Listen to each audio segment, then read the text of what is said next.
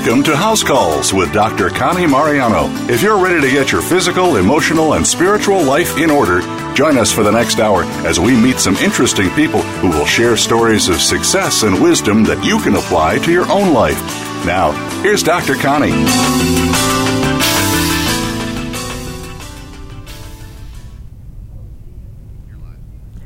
Welcome, everybody, to Dr. Connie's House Calls. We are now, believe it or not, into the month of November. And November, we think of such great things as Thanksgiving and getting ready for Christmas and the holidays.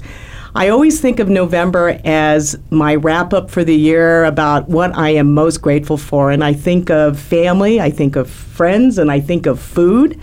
When I think of November, I think of being grateful. I am particularly grateful for veterans because, as you know, on November 11th this month, we celebrated Veterans Day. So to all my fellow veterans out there, thank you and God bless you for sacrificing your service to our military and the service to our country.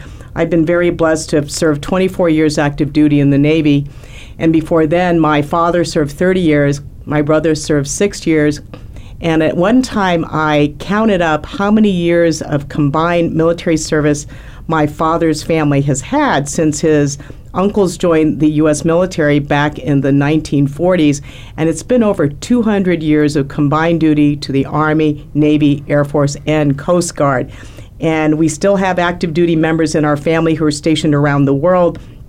My niece, who is a major in the Air Force in the Nurse Corps, is now stationed in Florida. I commissioned her about 20 years ago, but before then, I saw her when she was delivered at the Navy Hospital 30 plus years ago. I don't want to give away her age. So very much the military is part of our family life. I think of it particularly as I look back what I did this summer. This past summer, my husband John and I traveled to Europe. And we went to Normandy for a 5-day tour with a special group of former military veterans. And in part of that tour, we got to see Normandy. And I had visited Normandy during the 50th anniversary of D-Day when I was with President Clinton. And I was so impressed and so moved by that journey that I told my husband, John, we really need to go back on a tour.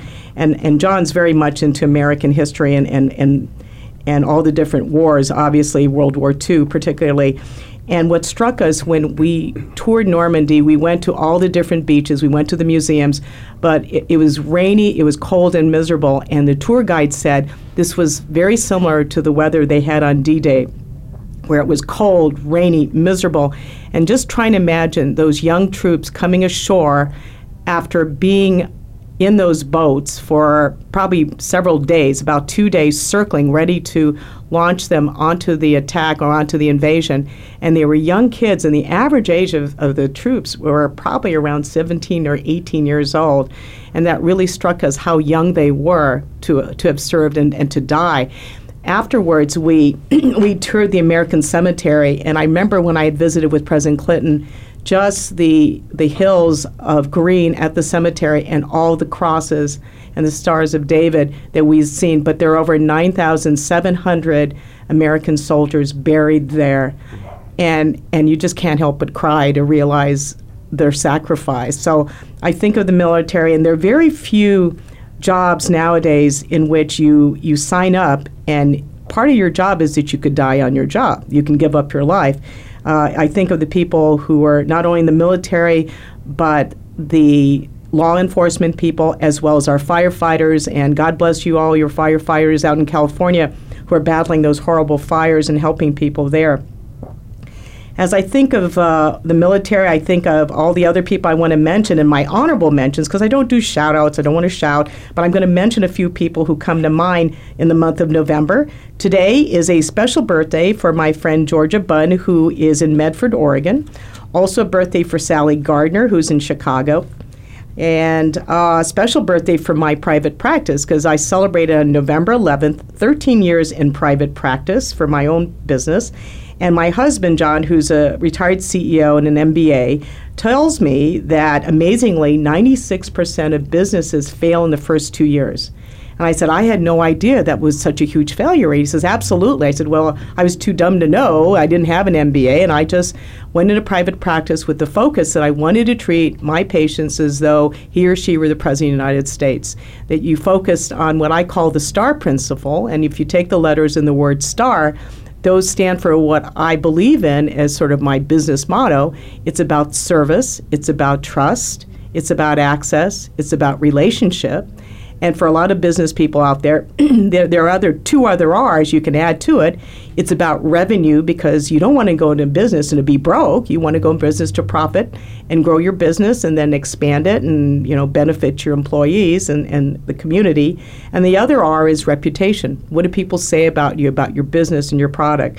So I'm grateful to God for that. I'm grateful to my patients who trust me in their care. I think of, as I look back of this month, I also want to say happy birthday to Tom Scaglione, who celebrated his big 70 birthday this month, and his sweet wife, Lisa had a wonderful birthday party with her wit and wisdom. My friend Greg Wiley, who also celebrates the big 70 on November 20th. A little shout out there to Dr. Maria Gopez, who is my cousin in Indio, and her husband Arthur. She is a pediatrician in private practice, and I got to visit with her last month with her mother, who is my dad's sister and the only surviving sister among his group. And she will celebrate her 90th birthday next year. And also honorable mention to my friend Marcia Meyer, who's been on our show before. Marcia is the founder and president of the Be Kind People Project. And what she does with her dance troupe is they tour schools throughout the Phoenix area and across the U.S., and they teach children about why it's important to be kind to everybody. And, they had an old saying, they have random acts of kindness, and what she believes is deliberately being kind to each other, which nowadays it's become sort of nasty, it's become mean, it's become people are discourteous, and for you to be intentionally kind really gets people's attention more than people who are obnoxious and shouting over you. So I thank Marcia for her wonderful work. I think of this month as getting ready for the holiday season. It's gotten cold here in Arizona. We love it. This is why we live here, getting ready to shop. In fact, I was shopping at the mall a couple weeks ago. We just right after Halloween, and they've already been decorating for Christmas. I felt like I was so behind. I said, it's not even Christmas. It's not even Thanksgiving yet. You guys are getting ready. So, I have the other note to be grateful for, anniversary-wise. This month, November 18th, will be 16 years that I met my husband, John. The reason I know that, I have his medical records. It was the first time I met him at Mayo Clinic in the executive health program. He came in for a physical, and that's how I met him, although people think that is a weird story. So when we're with couples that we don't really know too much about them, and they go, well, how did you two meet?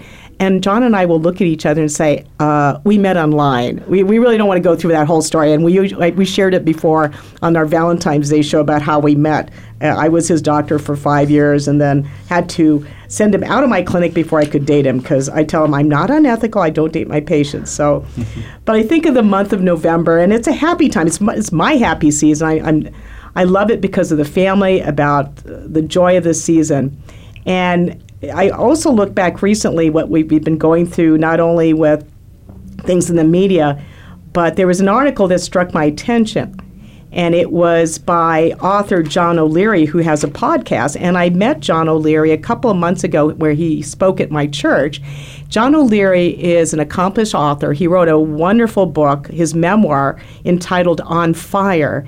And it's the story of John's life and struggles, because when John was about 8 years old, he was in a tragic fire where over 90% of his body sustained 90% burns to his body. And usually people die. Well, he didn't die. He survived. He survived, and it showed his tremendous strength, his family's love, and became a very successful builder, a businessman, and a motivational speaker.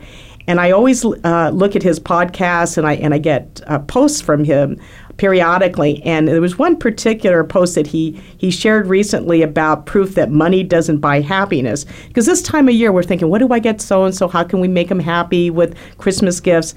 And I think of what he said in his post, and he brings up the fact that a few weeks ago we had a lot of media frenzy over the big Powerball. The Powerball was $1.5 billion.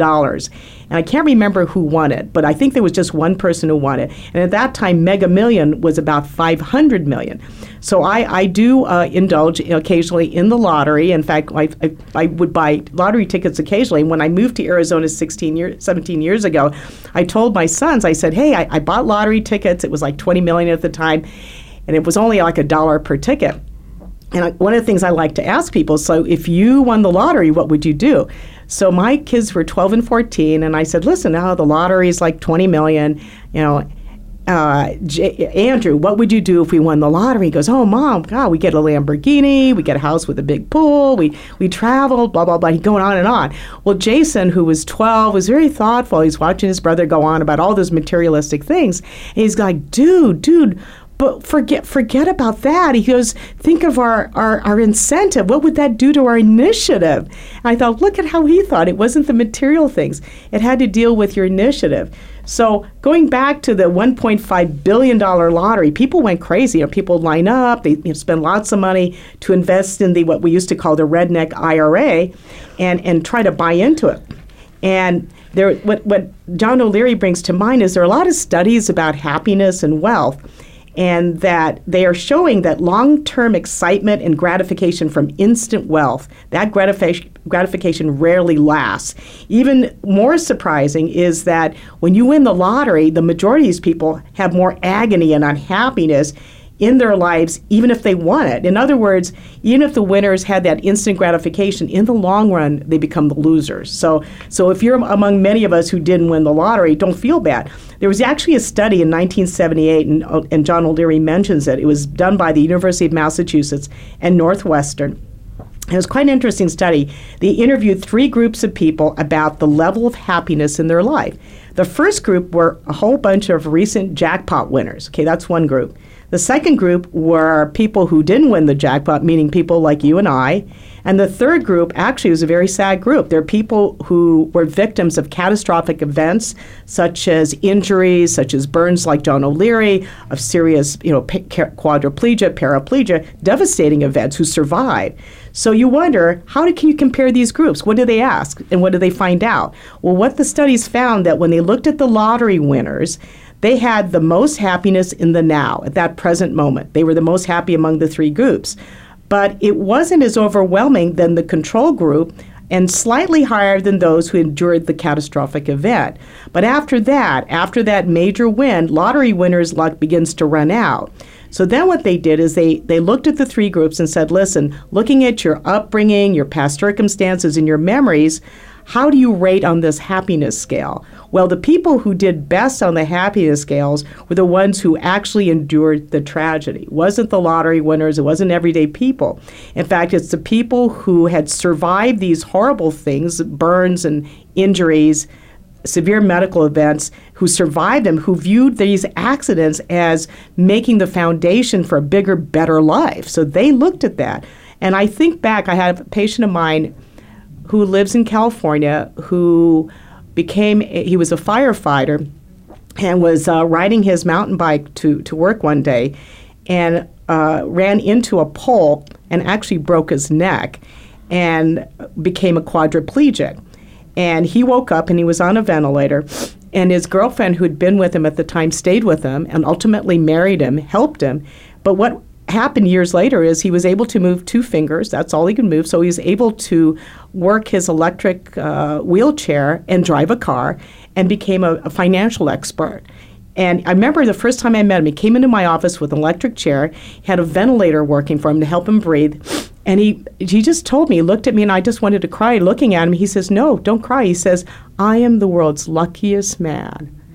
And just the fact that he wasn't bitter, he was pleased, and he built an amazing life. Had a home in Coronado, had a busy business, he was seeing clients. I mean, nothing held this guy back.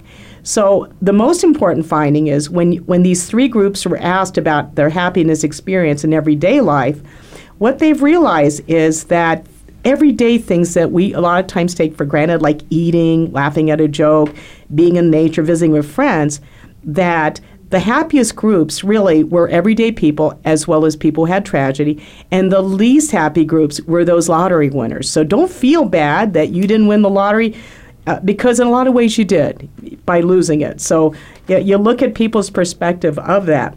Now, why is it that when people get nice things happening that it's never enough? We always wonder, like, okay, I've got a nice house, a nice car, but you sort of want more. And there is a psychological tendency that they named called hedonic adaptation or hedonistic adaptation, and it's human beings' tendency to get used to things once they make us happy. So once your husband buys you a nice ring, you're thinking, oh, okay, that's it. Is that going to be it? In the beginning, it's like it's really cool. And I remember one of my girlfriends telling me, she said, look at the ring your husband gave you. It's 3 or 4 carat diamond ring. When you're engaged, she says, the longer you're married, the smaller the ring gets. And I'm thinking, what, would the diamond shrink? She goes, no. It's the longer you're married, you're so used to the size that you don't think it's a big deal. So that's hedonic adaptation. Once you think you got it good, eventually it's like, it's not so good. You want something bigger and better. So we sort of get used to that. So you have to sort of pull yourself back and say, listen, I got to focus on what I have, be appreciative for what I have now. And it's sad, you have to have something horrific happens that takes it away, that you're appreciative for what you had before. So I think of that. And I think of what would make life better. And one of the questions I ask my patients as part of their physical is I said, tell me what would make your life better. And a lot of times it isn't really more money, it's really more time. I'd like more time, like with my kids, which had better relationships. And then the fun question I like is, especially after the Powerball, is if you won that Powerball, let's say you were the one and only ticket holder, and that $1.5 billion, they called you, okay, you're going to get half of that after taxes, $700 million, what would you do tomorrow? And if you can tell me, I wouldn't change a thing, I'd donate it, I'd pay for off my kids' education, that's fine. That works great. And you're more than happy with that. So I think of that. I think of the gratitude for that. I think of the month of November for which we're grateful. And I'm really particularly grateful today because our guests in studio are going to reinforce the theme of gratitude, but also of their fascinating lives of achievement and of family love and of being so much part of this community. Well, I'm going to go to a brief break here for 3 minutes, and then we'll be back with our special guests in studio, who are actually previous guests who are one of our most tenured guests on our show. So stand by for Dr. Connie's House Calls. We'll be back in a few minutes to welcome our guests, Maureen Francisco and David Van Maren.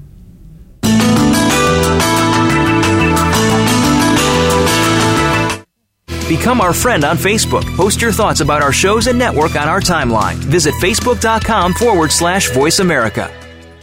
Who's your doctor? When I was looking for a doctor, I thought, which person gets the best care of all and whose doctor's credentials are the most carefully reviewed? Well, the answer was obvious. Who looks after the President of the United States? My doctor is the doctor who has taken care of 3 presidents and their families. Dr. Connie Mariano. I've heard about her. She's board certified in internal medicine and has been practicing medicine for over 30 years. She was at the White House for over 9 years and traveled everywhere with the president. Dr. Connie is available to me 24 hours a day, 7 days a week by email, cell phone, or Skype. And when I see her in her private office in Scottsdale, she and her staff always treat me like I'm the president. I'm going to call her office now and join her practice. Dr. Connie Mariano. This is the doctor American presidents and their families have trusted with their lives, and I trust you with mine. For information about Dr. Connie Mariano's private practice, you need to visit drcmariano.com. Are you ready to live younger, longer? Andrew and Aaron Stevens with Apply Everyday Health are partnered with a 100-year-old company to help you build health through natural approaches. Our scientists believe that the key to a healthy lifestyle lies within nature. By using ingredients proven to be safe and effective, our products provide nutrition guaranteed to change your life in a positive way. To find out how you can get the same top-of-the-line vitamins taken daily by Olympic athletes, astronauts, and the White House doctor herself, visit applyeveryday.com. How do you define work? Is it that mundane Monday through Friday place that seems to be sucking a third of your life out of you? Or have you made it a place of personal fulfillment, achievement, and purpose? If you are looking to make your work life the latter, tune in to Working on Purpose with Elise Cortez. There are all kinds of inspiring work-life stories told by people who have made work something to look forward to every day. Working on Purpose can be heard every Wednesday at 6 p.m. Eastern Time, 3 p.m. Pacific on Voice America Empowerment. If you think you've seen online TV before, let us surprise you. VoiceAmerica.tv is online now. The leader in live internet talk radio has done it again. Multiple channels, a state-of-the-art viewing experience, live and on-demand programs streaming 24 hours a day. It's exactly what you want, when you want it. VoiceAmerica.tv. From health and wellness to business, sports, and everything in between. Discover our new world. Visit VoiceAmerica.tv now and experience the future of online television. VoiceAmerica.tv. Friend us on Facebook to keep up with what's empowering the world. Voice America Empowerment.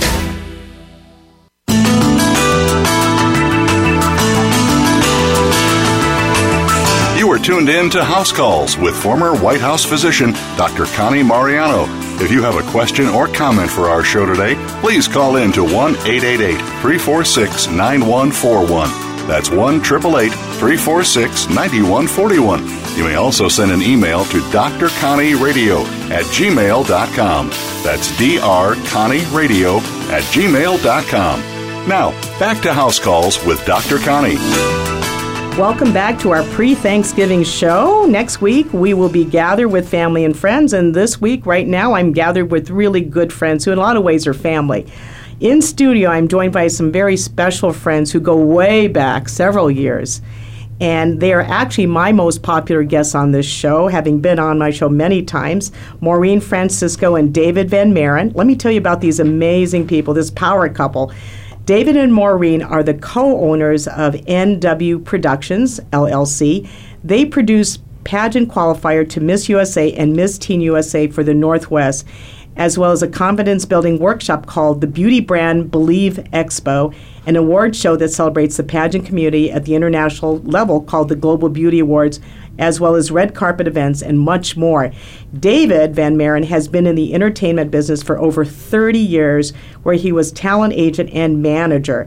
Maureen is the writer of a wonderful award-winning book, her memoir, It Takes Moxie, of which I think she mentions me in that book, about pursuing the American dream. They enjoy traveling, spending time with their family. Their adorable son, Malachi, is here, who's very well behaved. And they enjoy creating memories for their amazing life. I met Maureen, I think it's been now 8 to 10 years. Yes. And she was, I was doing an event in Seattle. I was speaking at an event, and I was so impressed by her that we just struck up a friendship. And Maureen, tell us about your background a little bit more. So just like yourself, I was born in the Philippines, and I remember vividly meeting you because I was writing for a magazine, and we were so fascinated by your story. So I sent you an email and said, do you mind if we have lunch together? And I live in Seattle area. You live here in Arizona, and you said, yes, I have time on this day. So without Dr. Connie knowing, I actually flew in for lunch. And just imagine if you had canceled. That would have been one expensive. And it was at a Sam Fox restaurant, which we'll get to at the latter part of this thing. And we were just talking, and you asked me, so tell me what you're working on. And I shared with you, I'm writing this book. And you were so gracious enough to ask me, do you have somebody who wrote the foreword? And I said, no. And you go, may I write the foreword? And that's when I was fighting tears, because I knew I needed someone with a big name to write the foreword of my book for my agent to sell it. So I've been so grateful to you. You've opened so many doors. You've been an amazing friend and mentor. Well, you know, people come into our lives because I see you as somebody with so much positive light that you've helped so many people as well. And it's been such a joy because you've been on my show the most of any of my guests. This is your fourth time. We should just have Connie and it's the Dr. Connie and Maureen show. The first time was bringing you on board, talking about your book. The second time, your husband David Van Maren, who's doing a little filming here with us, we brought you over for the Valentine's show about love. Because I think you were already married then? Or we were just married for a few months, and it was our very first Valentine's together. And David at that time did not know about being romantic. So when we were here for your radio show, he reminded me, he said, Maureen, you know, it's Valentine's Day, but we're going to be so busy with Dr. Connie, I'm not going to do anything. And I thought that was a way to throw me off, that he had this huge surprise in our hotel room. So when when we were done meeting you for dinner and doing the radio show, I go in the hotel room and I look underneath the bed and underneath the pillow inside the closet, and I was like, oh, David, you're right. You didn't do anything for Valentine's Day. We're throwing him under the bus, the poor guy. Well, you have to teach your husband, you have to teach your partner your language of love. There's a great book about the 5 languages of love, and yours is, you got to show gifts and acts of love of that sort. But that was the second time, was when you were newly married. The third time was last November when you flew out to Arizona, and we talked about what we were grateful for Thanksgiving, and it was the American story, of which, when you look at us, we don't look anywhere near American. I mean, I'm Filipino, Maureen's Filipino, David's Korean, and tell about your life, David, because your memoir needs to be written. Oh, well, I came from Korea, and I think I was found by an American soldier who was put in an orphanage, and I got moved from orphanage to orphanage. And every time you get moved from one orphanage to another, you get a different name. And ultimately, some kids they end up as numbers. And so if you're blessed enough to get adopted somehow, some way, and get to America, then wow, the world's open to you. So I was adopted, fortunately. And how old were you? Do you remember? Do you know? Well, they gave me a birth date and age, and there I was. So they said that I was they thought about 5 years old.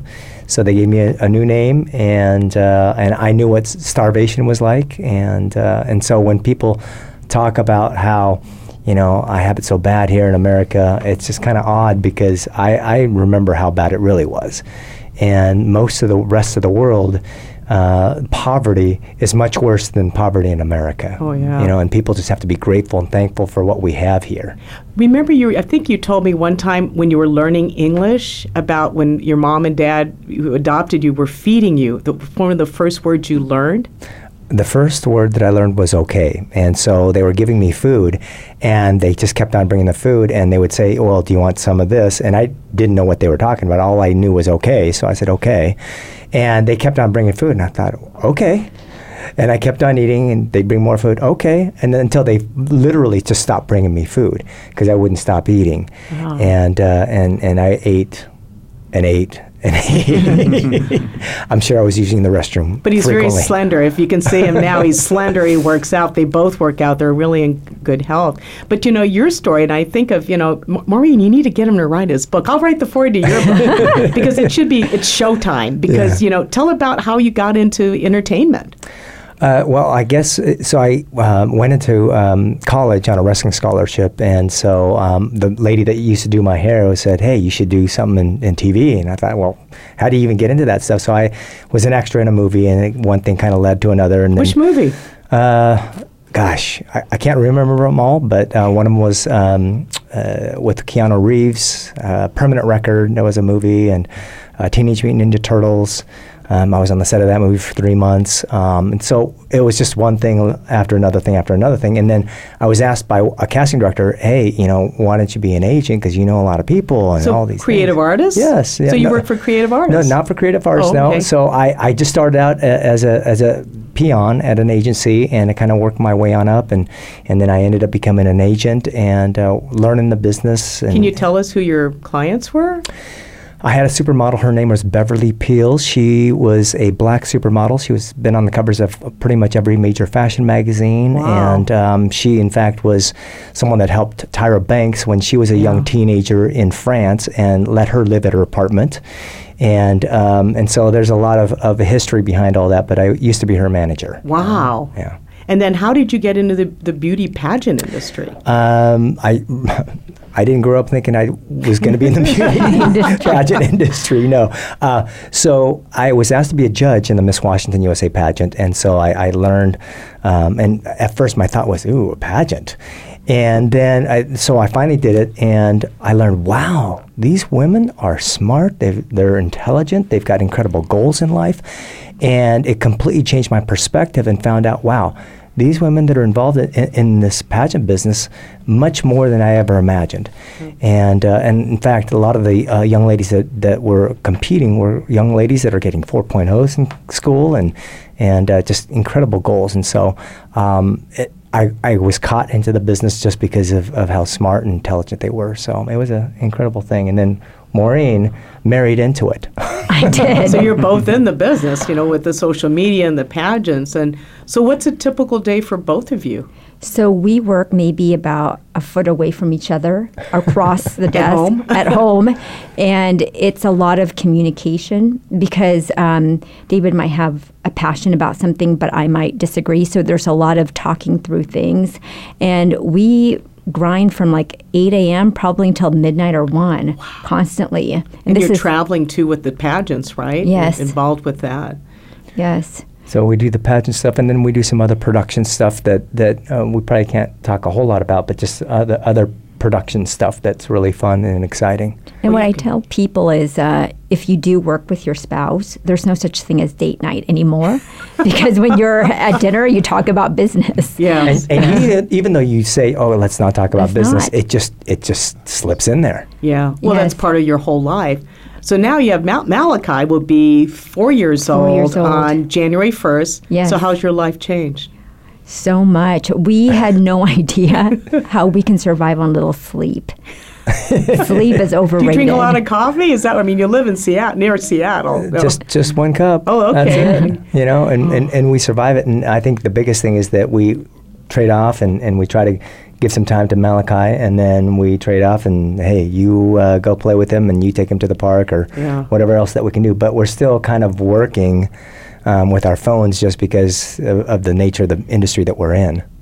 Yes, it's been challenging, but I wouldn't trade anything. I mean, having Malachi is such a blessing. I wish we had kids sooner. I had no idea just how much your heart can love. You don't realize, have no idea. You don't realize the extra level of love until you have a child, right? Yeah, and then, absolutely. And that's where I think it was just such an eye-opener for us. So what's Thanksgiving going to be like at your home this year? No one's going to play the role of the victim, so that's always good. 'Cause at most Thanksgiving dinners, someone is looking for the role of the victim seat, right? And there's always people trying to fill that seat, and we're just grateful that no one's filling that seat in our home. We'll be with friends. We'll be with friends. And are you cooking? Who's cooking? Our friends. Even better. Yes. Well, we don't have to clean up. Yeah. Yes. Yeah. I go to AJ's and order it, and they pick up. My husband heats up the turkey. There's no way I'm going to cook. Yeah. If you're smart, you find your friends. Yes. Now, if you won the Powerball, if you were the ones who had won the Powerball, what would you have done? I would pay off our debts. That's what I would do. I would also invest. I really want to create more jobs. That's what I would want to do. I want to create of jobs? For example, I would like to host the pageant in our city, and I know that would create such an economic boom in our area. We have a couple of other projects. Again, I just want to create. What pageant? Oh, the Miss USA and Miss Teen USA pageant. That's a national pageant. Wow. So I would love to host a national pageant in our city. But what I want to do is really invest in creating jobs, because I was talking to David about this. When people have work, they feel like they have purpose and they have motivation and they have goals. So I really want to create jobs, because if you don't have a job to support your family, it's tough. Yeah. Yeah. Well, we see it a lot of times. Well, in our background in the Philippines, we have people emigrating from the Philippines to the United States, and you see them, friends, they come and they have 3 or 4 jobs, and they send money home to the family. Yes. Everyone's working. They're always, and that's part of it. They share one house, several families, and they're making money, and they're sending it back home to the family back home. It's it's that work ethic. It's a work ethic. That's exactly it. But you got to have purpose. You have to have the purpose that keeps you going and doing that. And and I see that with you. I mean, it's tremendous ambition, but it's also the you strive intentionally to make your life better, but also to do great things for other people. You don't have an off day, do you? I mean, do you ever get a break, or there's no holidays for you, really? You're 7 days a week. Wow. How much longer do you want to do this? We'll keep doing it, right? Until we feel good enough that... 5 years. It was like 5 years. That's the marriage. Are you any TV shows, or you can't share that about what TV show may be coming up, or would you like to have a TV show, or not yet? Can't really. We've been working on something that is really exciting to us, and it's there's been a little bit of I guess just working with certain types of people and relationships to make it happen. But it would be very exciting stuff for us. I think that we're we continue to work on it. And so anything else you want to add to it? And I'd like for us to go on a vacation. We have not gone on vacation for a long time, so that would be nice to go on vacation and just really enjoy each other. Because live in the now. So quick question before we go to break. What are you grateful for this Thanksgiving? Oh, we're so grateful for our health, our friends, our family, and just being able to soak in the moment. Seems like a lot of people that we know have cancer and various other illnesses that are either life-threatening, and so we're always just grateful for our health, and our prayers and thoughts go out to our friends that do have those illnesses, and so God bless them. Well, thank you. Again, many thanks for coming out all the way to Arizona to be on our show. You are really our favorite guests, and thank you. Wonderful guests, and I wish you a wonderful Thanksgiving as well. So stay tuned, everybody. Don't leave yet. We've got one more guest left, our special guest, Kolin Thomas from DoughBird, which is one of the Sam Fox restaurants, my favorite restaurant chain here in Arizona. Actually, you're growing, continues to grow. And so stay tuned and come back in 3 minutes to Dr. Connie's House Calls for our November show.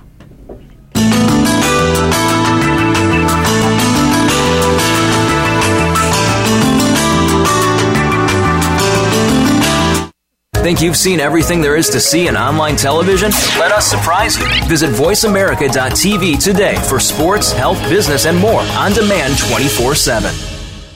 Are you ready to live younger, longer? Andrew and Aaron Stevens with Apply Everyday Health are partnered with a 100-year-old company to help you build health through natural approaches. Our scientists believe that the key to a healthy lifestyle lies within nature. By using ingredients proven to be safe and effective, our products provide nutrition guaranteed to change your life in a positive way. To find out how you can get the same top-of-the-line vitamins taken daily by Olympic athletes, astronauts, and the White House doctor herself, visit applyeveryday.com. Who's your doctor? When I was looking for a doctor, I thought, which person gets the best care of all, and whose doctor's credentials are the most carefully reviewed? Well, the answer was obvious. Who looks after the President of the United States? My doctor is the doctor who has taken care of 3 presidents and their families, Dr. Connie Mariano. I've heard about her. She's board certified in internal medicine and has been practicing medicine for over 30 years. She was at the White House for over 9 years and traveled everywhere with the president. Dr. Connie is available to me 24 hours a day, 7 days a week by email, cell phone, or Skype. And when I see her in her private office in Scottsdale, she and her staff always treat me like I'm the president. I'm going to call her office now and join her practice. Dr. Connie Mariano is the doctor American presidents and their families have trusted with their lives, and I trust you with mine. For information about Dr. Connie Mariano's private practice, you need to visit drcmariano.com. We all have unique experiences and outlooks when it comes to leadership and team building, yet sometimes we clash, even when trying to achieve the exact same goals. Check out Unleash Your Inner Goldilocks, How to Get It Just Right. Your host is Dr. Cass Henry. A shared journey equals success, and every human interaction has the power to achieve this success by working together. Tune in every Thursday at 4 p.m. Eastern Time and 1 p.m. Pacific Time on the Voice America Empowerment Channel. You can like and comment on the Voice America Empowerment Channel Facebook page. This is the place to get and share advice from some of the best leaders on the planet. Get started today by searching for Voice America Empowerment or click the like button under the player today. Follow us on Twitter for more great ideas at Voice America Empowerment.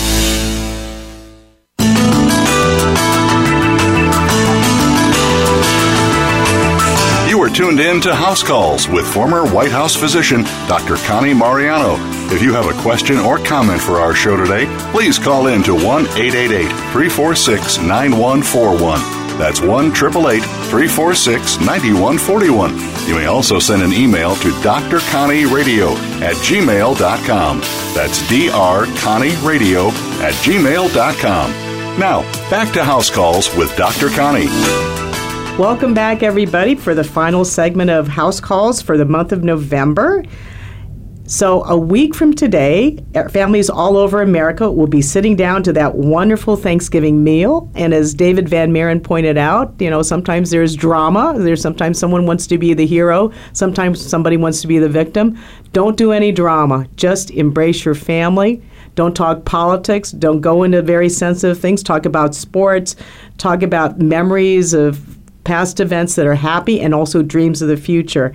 And also talk about the wonderful meal you're going to have, because Thanksgiving, we all talk about the food. And I intentionally work my personal schedule around food, and it's important to me where I'm eating. My assistant Sally knows very well my favorite restaurants. My particular favorite brand of restaurants in the Arizona, the Scottsdale, Phoenix, Arcadia area is the Sam Fox Food Concepts, which I've really been a huge fan for the past, I think, 8 to 10 years, starting off, I think, with Modern Steak, which my hairdresser told me about, and then moving on from Modern Steak to Taco Blanco's, to Greenhouse, to North Italia, and then to DoughBird. And it was probably in the days of Modern Steak that I met our guest here, Kolin Thomas, who was working there and works for Sam Fox Food Concepts. So I want to welcome you today, dear friend, because you usually see me sitting down eating, and we're not eating yet. We're going to eat at your restaurant later today. But Kolin Thomas, welcome. Oh, thanks so much for having me, Dr. C. It's exciting to be here. He is the general manager of DoughBird Pizza and Rotisserie, which is the latest Sam Fox restaurant in Arcadia. It's very popular, successful restaurant. If you're in Phoenix and you're in Arizona, please come visit DoughBird. The food is incredible. Kolin has successfully operated other restaurants from Fox restaurant concepts such as the Greenhouse, Blanco Tacos in Tequila, and the Henry. I forgot the Henry. It's what I had one of my birthday parties there years ago. Kolin is originally from the Midwest. He went to New Mexico State University, where he studied hotel, restaurant, and tourism management.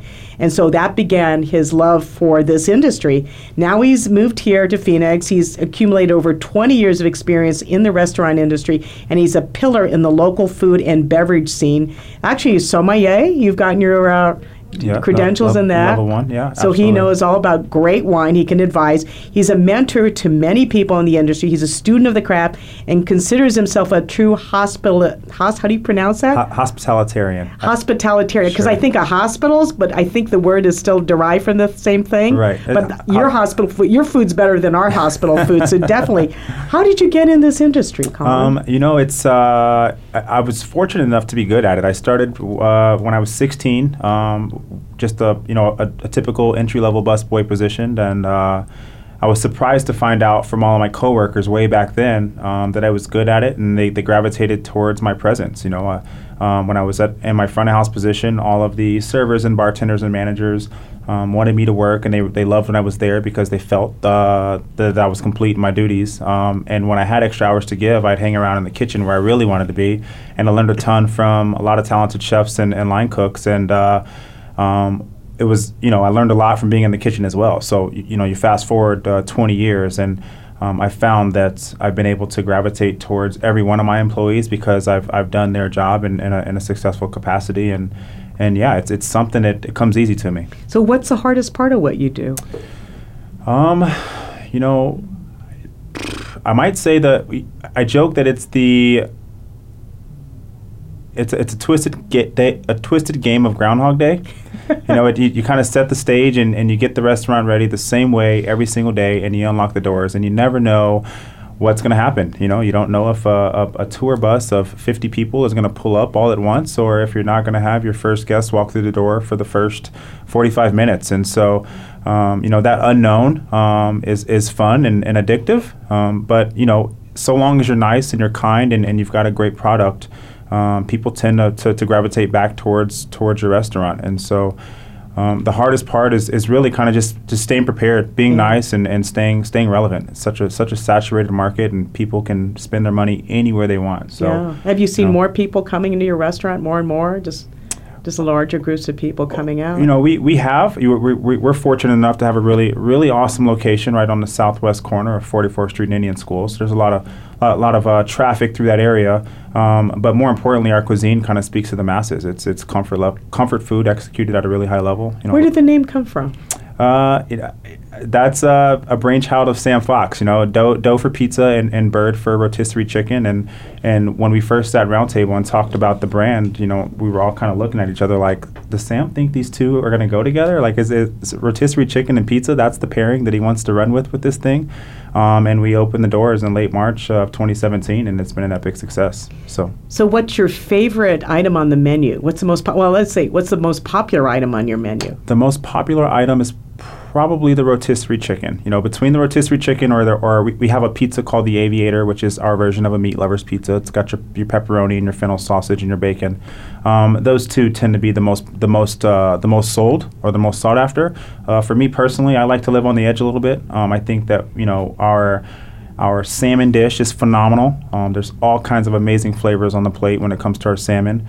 And I also like the Brussels sprout pizza. When we saw that on the menu, we thought, man, we're going to put Brussels sprouts on a pizza and be successful. And again, it's popular. It's been a huge hit. See, I like the consistency. Whenever I go to one of your restaurants, I know that the people are going to be professional. They're going to be friendly. A very nice environment, and the food is first of all, I love your tea. Whatever your iced tea is, I love it. It's just like addictive, and your food's consistently great. It's enjoyable. Everyone I brought people from all over, and they always love your restaurants. It's just such a wonderful event. What is your definition for a great dining experience?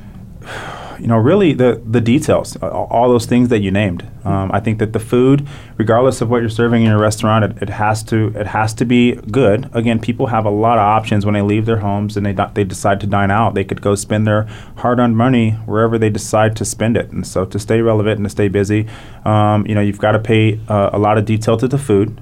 You've got to be kind. When I sit in interviews, I tell my staff all the time, I can teach you anything you need to know about beer and wine or the food. I can't teach you how to be nice. I can't teach you how to have a genuine personality. And so, if you're nice, you get that 45-minute or hour window during that dining experience to change someone's day because you don't know what they've been through before they park their car and walk through your front doors.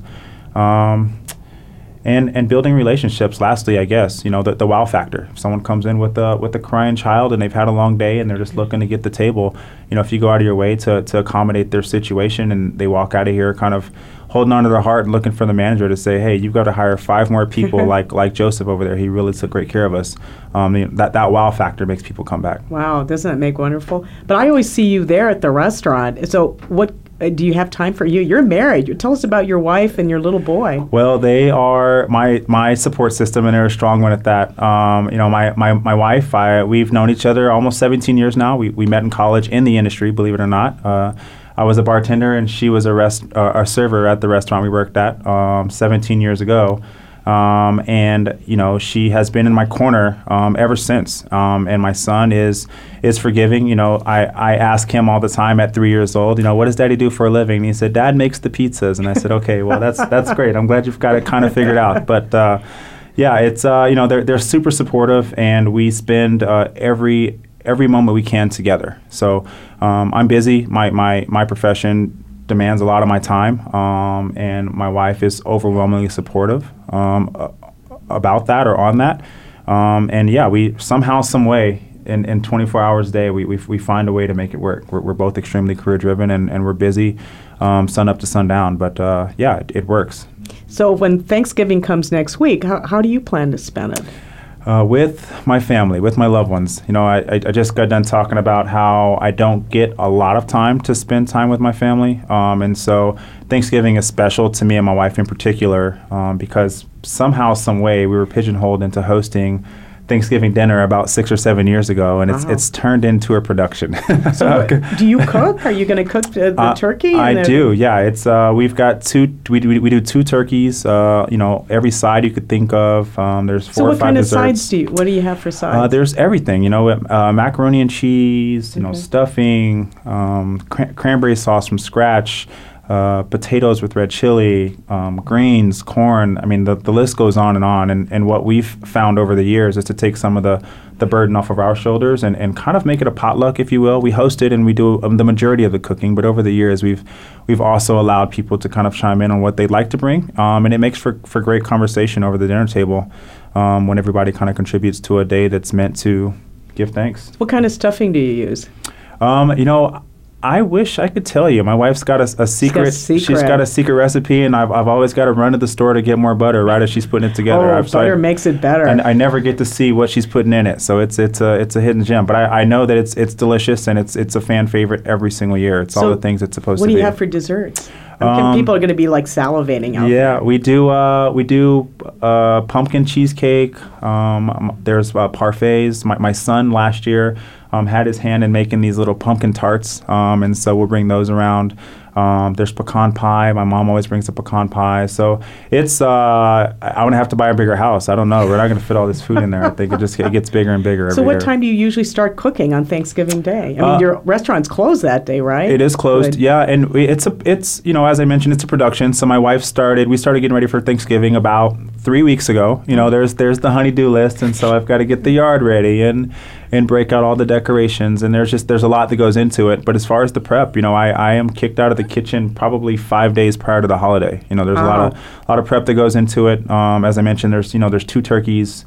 There's so much mise en place and vegetables and cutting boards and things that are labeled. You can, if I look in there 2 days before Thanksgiving into the refrigerator, she says, touch this, don't touch that. So you got to be real careful about what you eat on before the holiday. Wow. So when the listeners are, as they're listening in, do you have any suggestions on how they can make their Thanksgiving special? Well, there's so many ways to spend the holiday, but I think that over the years as a society, it's become about the football, the turkey, and the relationships, right? Mm-hmm. But I think so long as you're carving out some time throughout the day to give thanks to what we have. We talk about people out there that don't have the luxuries that we do, and so if you give thanks to what you have, and if you have time or it's in your it's within your means, maybe give back. It's something that me and my family have tried in the past, and we've carved out a little bit of time to take 4 or 5 of us down to the local shelter and get involved, and that really kind of fills a void that you didn't know you had when you can get down there and get involved. So giving back is a big thing as well. But just enjoy the company. Great. No one has to work, and great food, great wine, great beer, and great company. Don't talk politics, right? Yeah. So I'm going to give you the Powerball question. So if you were the lucky winner of the Powerball, the one, let's say $700 million, what would you have done? Well, man, it's a tough question. I think everyone would answer it the different but same. For me, I think the number one thing would be to take care of my son, whether it's investments or, college funds. A lot of it would go into making sure that he's going to live a long, healthy life after me and my wife move on. Mm-hmm. And then I think that travel would run a close second. I think that my day-to-day life and living in the now is so demanding of my time, and my wife's the same, that I'd really take some time to get the two of them on a plane and or a helicopter or an air balloon or a yacht, or we'd get on something that would kind of allow us the liberties to travel. We get out and see the world. It's changed so much since I was a kid, and I want my son to get out there without the cell phones and without the tablets, and just kind of take advantage of the scenery and the way that the world has kind of transitioned. So we get out and travel a little bit. Awesome. Well, we did win because we didn't win the lottery. It's true. And we're grateful. But I am particularly grateful for you. Every time I go to your restaurant, especially after the show, it's like a home away from home. Your folks are so friendly. Your food is just amazing. And like tonight, David and Maureen are going to join us, as well as Sally, and Malachi is going to join us. And we're just going to have a wonderful time into your home. And you guys do such a great job. It's a tough industry. It really is. People go broke. When I was mentioning that some companies fail in the first, most of them fail in the first, 96% fail in the first couple of years. And to be part of a chain that's successful, that people love, and everyone. I ask my friends, have you eaten at DoughBird or the Henry? I'd start naming, oh yeah, I love that place, consistently over and over again. That's something you should be very proud. Well, thank you. I appreciate that. Yeah. But I want to thank you. You've always made me feel welcome, friendly. You and the other Kim, who works upstairs, and just such nice folks. Thanks for what you do. You make that experience so special, especially many of us who have our activities planned around eating. That's really it. What am I going to do before the next meal? That's really important. So thanks again, Kolin, for being on our show. Thank you, David and Maureen, for just being part of this show of gratitude. And I want to end this show on a final note to wish all of you listening in a wonderful Thanksgiving Day, take time out to enjoy your family. Be grateful for the things you have and not for the things that you wish you had, because in a lot of ways you're blessed more than you would ever imagine. So you don't have to be winning the lottery to be blessed and happy. So with that, I wish you a wonderful Thanksgiving, and we'll talk to you next month on our December show. So God bless you and have a wonderful Thanksgiving.